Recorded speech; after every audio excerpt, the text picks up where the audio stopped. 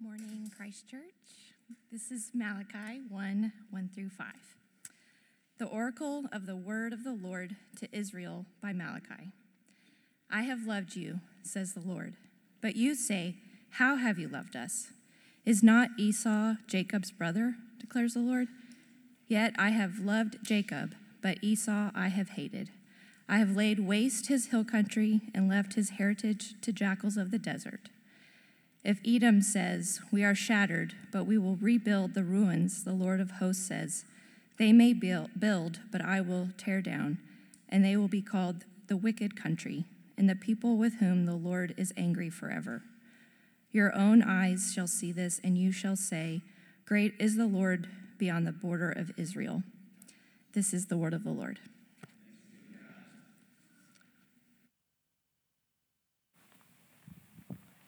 All right, let's pray before we jump into this one. We pray all the time, but it seems more necessary today. Stay. All right, Father God, we praise you this morning that your wisdom and glory and power are beyond comprehension. God, that you are not a God whose fullness can be contained in books or explained by the human mind. And yet, you chose to reveal so much to us in your word. God, you let us approach your word to see you. God, let us come to it with thanksgiving and humility. And when we come to hard or confusing things like today, God, let us rejoice in the fact that you sent Jesus so that one day all things will be made clear in your glorious presence. God, we thank you for your goodness and your love and your word. And we just ask that you would be with us this morning as we jump into your scripture. Amen. Amen. Thank you. Yeah. So if you weren't here last week, we kicked off our series in the book of Malachi with Genuine Love Part 1. This is Genuine Love Part 2. If you only hear this one, you might say, that's the worst sermon on love I've ever heard. So, if you didn't hear last week, please go back and listen or read. I send the notes out. But with that said, we read this same text last week, and everyone's like, oh, we didn't get to the part we all really want to talk about. So we'll get there today. But as we talked about last week, Malachi is the last book of the Old Testament. It's God's final word to his people before 400 years of silence. No prophecy, no revelations, just silence until the coming of the Messiah when we get to the book of Matthew. And this man, Malachi, was a prophet in Israel after they had returned from 70 years of exile in Babylon. So Jerusalem had been rebuilt, the temple had been restored. But as much as we like to think that changing our location or changing our circumstances is going to fix our problems, it rarely does. Because the unfortunate reality is that our problems typically stem more from our hearts than they do from our circumstances. I mean, how many times do you think the Israelites said, God, if we would just be released from exile, everything would be better. We will praise and worship you. And then they were. Then if we could just live in our city again, everything would be better. We would be a content people. And then they were. God, if we could just worship in our own temple again, then we would be content. Then we would love you. But as each successive step came to fruition, there was still a problem. They kept getting exactly what they desired, but their hearts were still messed up. They had grown skeptical about God's love, careless about worship, indifferent about the truth, disobedient to the covenant, faithless in their marriages, and stingy in their offerings. They were going through the religious motions, but their hearts were far from God. So God speaks to this rebellious, apathetic people through the prophet Malachi. As we talked about last week, God surprisingly begins with this proclamation of his love. He says, I have loved you. And as we talked about, it's not just I used to, it's I have loved you and I do love you. I have always loved you. The sovereign creator and perfect father declares his unfailing love to his children, and they respond with skepticism and doubt. How have you loved us, God? Really? God, we don't believe you were really good or loving, because if you were, we wouldn't struggle like this. We wouldn't suffer like we do. Life wouldn't be so hard if you truly loved us. So how have you loved us today, God? This is the type of challenge where you'd expect thunder and lightning, right? Pillars of fire and earthquakes. Who are you, oh man? That's what I would expect. And they would be valid responses from an infinitely holy and powerful God. But that's not how God responds. He doesn't lash out like we so often do when our character is challenged. Instead, he points them back to the foundation of his love. God responds to their question in verse 2 saying, is not Esau Jacob's brother? Yet I have loved Jacob, but Esau I have hated. Ding, ding, ding. Hate. We use the word, that's what everyone wants to talk about, the word hate. My kids aren't even allowed to say they hate stuff, right? Trouble. We'll get there. We're just not getting there yet. But I just want to recognize it so you're not like, is he really going to talk about this? Is he just going to ignore it the whole time? I'm not going to ignore it. We'll get there. But I love what God does here, maybe except for the word hate. In the last book of the Old Testament, they're asking, how have you loved us? And God says, let's go back to the beginning. Let's go back to Genesis and see exactly how I have loved you. They say, how have you loved us? God says, is not Esau Jacob's brother? That's a weird response, right? Huh?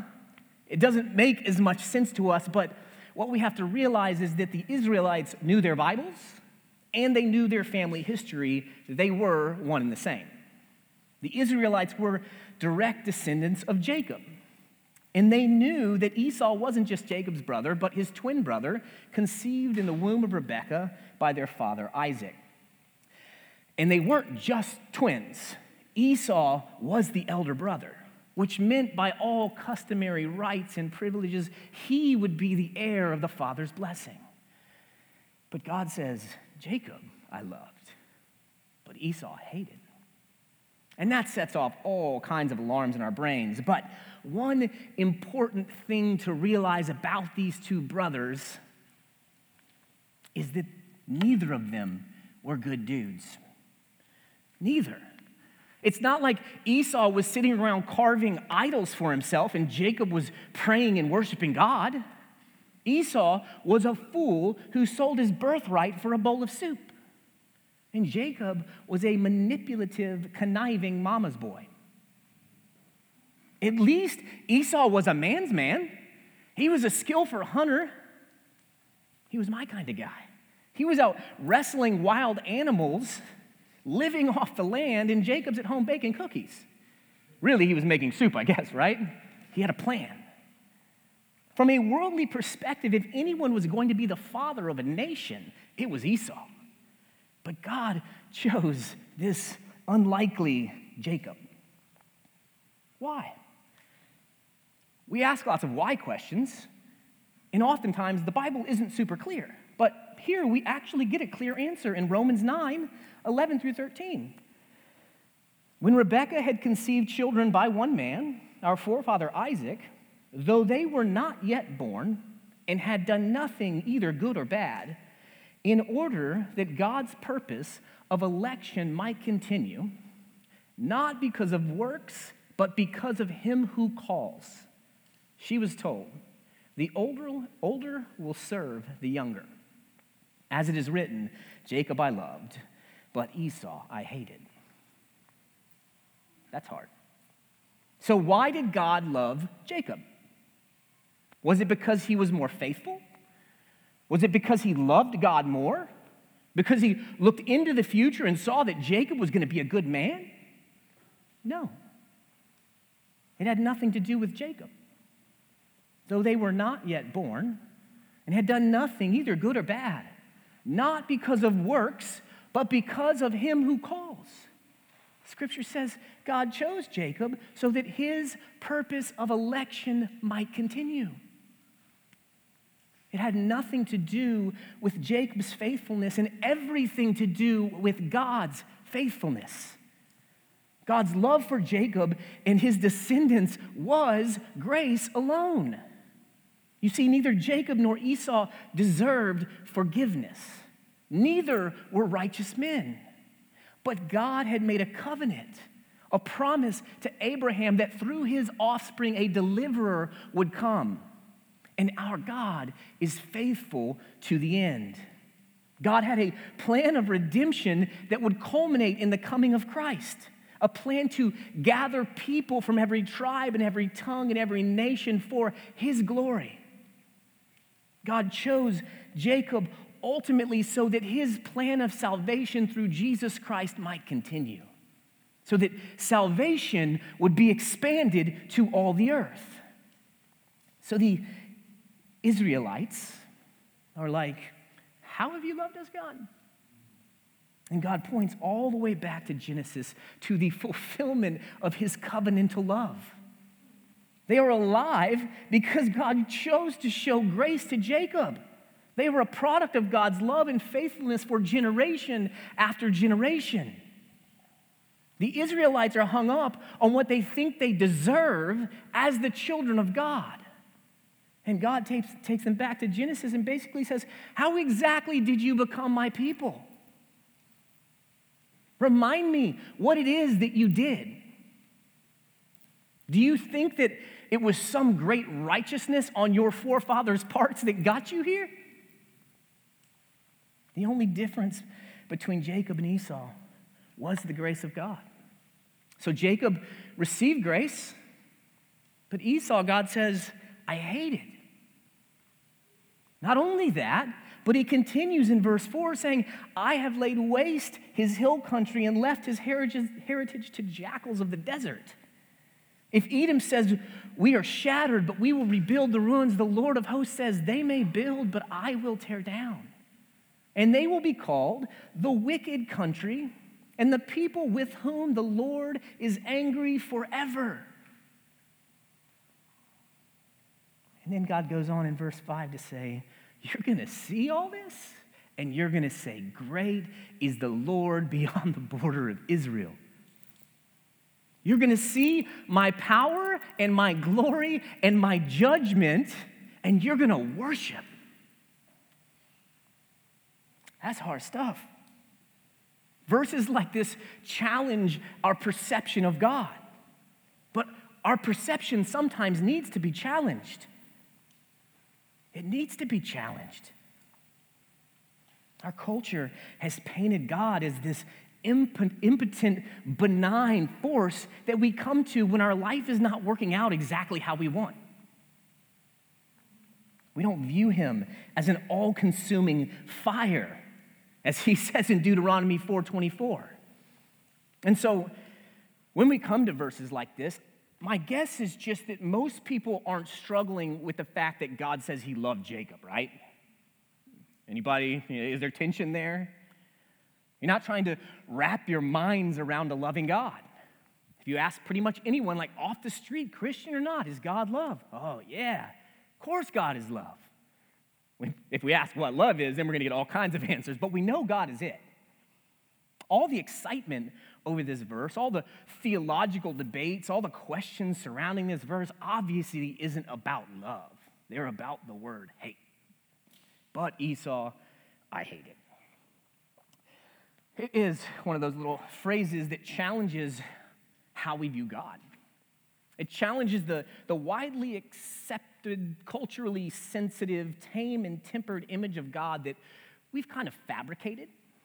We don't have a framework for a God who's capable of hate. That's not positive. That doesn't make us feel warm and fuzzy inside. And I think it's good for us just to sit with this idea of things that God might hate. What would God hate? Just as there is a righteous anger, there is a righteous hatred. But I don't think that is at all what Scripture is pointing to here. I don't think Scripture is saying that God hated Esau in the way we think or use this word. I think there are some cultural and linguistic points that soften at least the blow of this word, not the deep theological truth behind it. So oftentimes in Scripture, the terms love and hate are used in a covenantal way. They carry more the idea of being inside the covenant and outside, accepted or rejected. It can even just mean like preference. So this is why we can read that Jacob hated Leah in one verse. And then in another verse, we read that Jacob loved Rachel more than Leah. Rachel was the one he favored, the one he chose. Or another verse everyone has struggled with, Jesus says that we have to hate our father and mother. What? But then later he says we must love him more than our father and mother. So I think we have to be careful not to read our understanding of hate into this text and kind of eliminate every other thing we know about God through Scripture that is clear. I don't believe God hated Esau any more than he wants us to hate our father and mother. It is difficult wording, but I don't think it means any more than the deep, hard theological truth we find in Romans 9, that God chose Jacob. Not because of anything Jacob had done or would do, but sheerly out of his grace and love to fulfill the covenant he had made with Abraham, so that his purpose in election might stand. So the beautiful truth that God is describing to the bratty, entitled, grumbling Israelites is that for generations he has been working his plan of redemption. That ultimately this salvation is not just for Israel, but as he has promised Abraham, all nations would be blessed through your family line. And we are the fruit of that promise. We Gentiles have now been invited into God's eternal covenantal love. Now we are loved by God because of his faithfulness and mercy to call us out of darkness and into his marvelous light. So I think it's pretty easy to soften the blow of the word hate. I would love to just sit and soak in God's unwavering faithfulness for the rest of our time. But since we're already in a hard text and talking about hard things, it seems like a good time to just press in a little bit deeper, because often we struggle when we read about a God who judges at all in Scripture, right?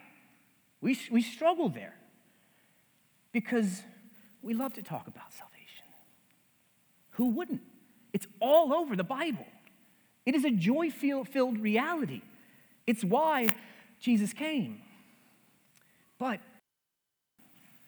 we don't think about the fact that you can't have salvation without judgment, right? The idea of salvation exists because we needed saved. We were living in condemnation.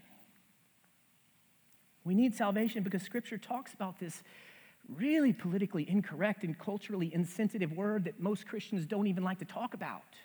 It's this word called hell. The Bible says people are going to hell. So don't get frustrated with me. I've read in the Bible this week, it says stuff like that. Jesus says people are going to go to hell. New Testament Jesus. That's the only place he shows up, really. He says that. The reason the gospel is good news is because our loving God made a way through Jesus for us to live in eternal joy with him forever. And Scripture is clear. All who call upon the Lord will be saved, which means that no one who seeks after Jesus for salvation will be rejected. No one. But the reality is that there are those in this life who do not want to spend eternity with Jesus, who don't believe that God exists. And Romans 1 says, these people have suppressed the truth, that the truth is plain to them through what God has created, but they have rejected it, they have suppressed it, and exchanged the truth for a lie. That's Romans 1. And our perfectly loving God is also perfectly just. He says, if we reject the free offer of salvation and life and joy through Jesus Christ, we choose hell. We choose separation from the God who we want no part of. And I know talking about hell is not enjoyable. Trust me, it's not my favorite subject. Not like, hey, let's do a series on hell, right? How to wreck a church in a month, I don't know. But avoiding hard truths and having the power of positive thinking isn't going to save you. Only Christ will. So we have to wrestle here. Are we burdened for our neighbors? Are we burdened for our coworkers? Are we burdened for our family members who don't know Christ? Do we think about the necessity of the gospel that we cling to, that we proclaim? It is necessary, eternally necessary. Far too many professing Christians want to proclaim God's love and his mercy and his kindness, but neglect his wrath, his judgment. They convince themselves that God's wrath is this Old Testament teaching that's just not relevant anymore. We try to compartmentalize God. We tell ourselves that the God of the Old Testament was wrath God and the God of the New Testament is love God.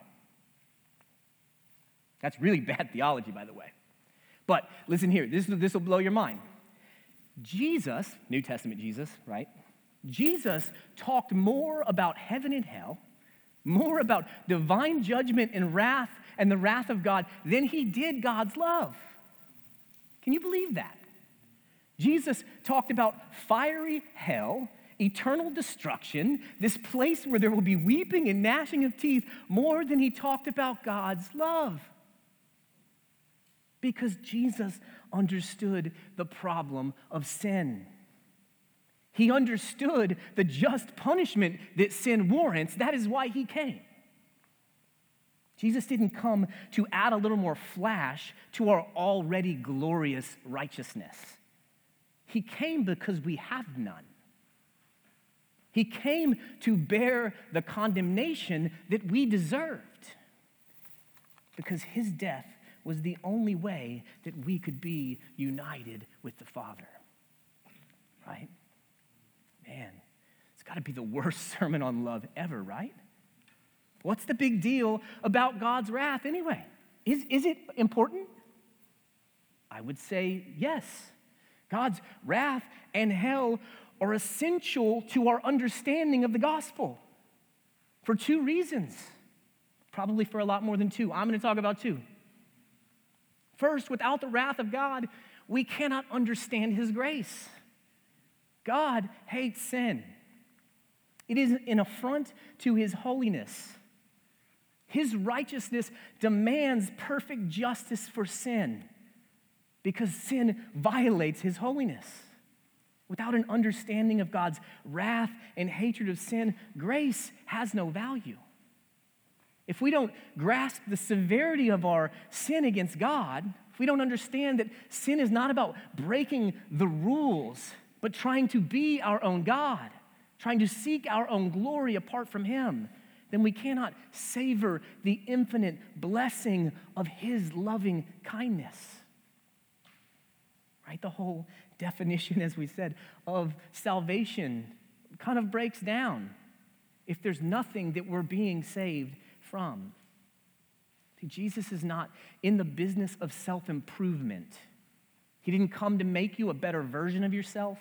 He came to save you from the destruction of sin, to breathe life into death.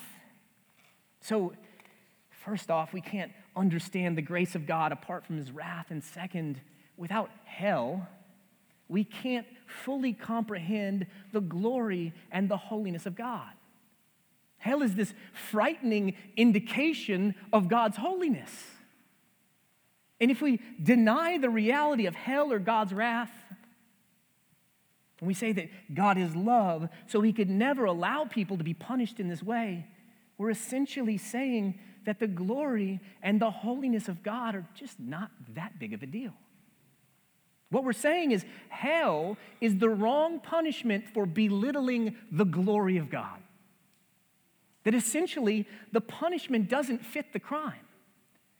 But if we deny that hell is just punishment for sin, what we are saying is that, God, you're just not that holy. You're holy, you're pretty holy, but you're not that holy. But Scripture doesn't waver on the fact that hell is what we deserve for rejecting God and making light of his holiness. So we're left with two options if we're going to question the biblical reality of hell. Either God has an overly inflated view of his own glory and holiness, or we have an overly inflated view of our own. We think that we're righteous and God is somehow mistaken. We can't have it both ways. Either God is holy and righteous and good, or we call him a liar and claim lordship over our own lives. We reject his truth and his righteousness for our own. If you think throwing Scripture out the window because we don't like everything God has to say and claiming authority over our own lives is the way to go, I would urge you to reconsider. That's not going to work out well. And if you profess Christ and claim to live by faith in the God of the Bible, then we must accept the fullness of God's revelation of himself in Scripture. God is perfect in holiness and justice and love, all at the same time. We don't get to pick the attributes that we like. So here is what I hope that we can take from this text. If we really understood the magnitude of our sin in relation to the holiness of God, we wouldn't be startled by the fact that God hated or rejected or didn't choose Esau. What would blow our minds and drive us to our knees in worship is the fact that despite our rebellion and hatred of God, he loves any of us. He saved any of us. We have no merit to stand before God. We were born into rebellion against God. With every prideful thought and careless word and every questionable click of the mouse and swipe of the credit card, we are claiming lordship over our own lives. We are staring God in the face and saying, I choose to love another. I don't need you. I'm going to make my way without you. Like the entitled Israelites complaining to God, not thinking about the fact that they can complain to God at all is because of his grace and patience. Because they were chosen and blessed and established out of all the people of the earth. And it was a purpose far larger than themselves.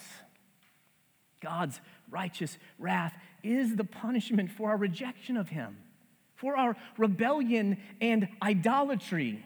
But just like Jacob, God has chosen to show us grace. In his infinite love, he didn't leave us without hope, but sent his son to bear the burden of his wrath for us. Not because of our righteousness, but because of his unfailing love. Christ bore the fullness of God's wrath for us. Every sin, every doubt, every evil thought paid for by the blood of Jesus. And the incomprehensible truth of God's love for us is that it is not a response to our movement towards him. He doesn't love us because we chose him. He doesn't love us because we decided to follow him. But while we were still sinners, Christ died for us. He died so that we might live. He was rejected so that we might be accepted. He bore the burden of our guilt so that we could enjoy the blessings of his perfect righteousness. Christ endured the fullness of God's wrath on the cross for us. Isaiah 53, verses 5 and 6. He was wounded for our transgressions. He was crushed for our iniquities. Upon him was the chastisement that brought us peace, and with his stripes we are healed. All we like sheep have gone astray. We have turned every one to his own way, and the Lord has laid on him the iniquity of us all. That's the beauty of the gospel. That is amazing love. Not that we have loved God, but that he has loved us and sent his Son to be the propitiation for our sins. Romans 3:10, it's clear, no one seeks God, not one. If salvation depended upon us, we would never seek him. We would never choose him. But God, being rich in mercy because of the great love with which he loved us, even when we were dead in our trespasses, made us alive together with Christ. God, in all his holiness, took on flesh. He died the death we deserved so that we could dwell forever with our Creator. That is the love of our Father. And when we realize that we did nothing to earn God's love, that also means we can do nothing to lose it. We can proclaim Paul's words from Romans 8 with confidence. Who shall separate us from the love of Christ? Shall tribulation or distress or persecution or famine or nakedness or danger or sword? No. In all these things we are more than conquerors through him who loved us. For I am sure that neither death nor life nor angels nor rulers nor things present nor things to come, nor powers nor height nor depth nor anything else in all creation will be able to separate us from the love of God in Christ Jesus our Lord. Let's pray together.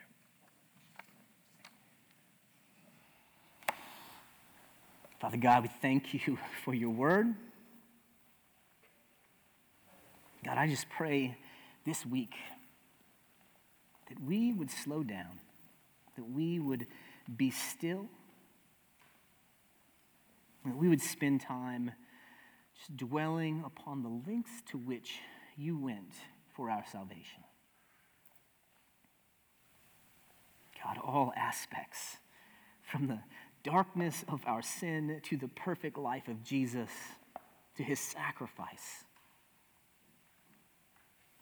and your surpassing love that drove all of this, God. Humble us before the truth of your word, the truth of your salvation, before the simplicity of your gospel, that we were dead, but we have been made alive in Christ.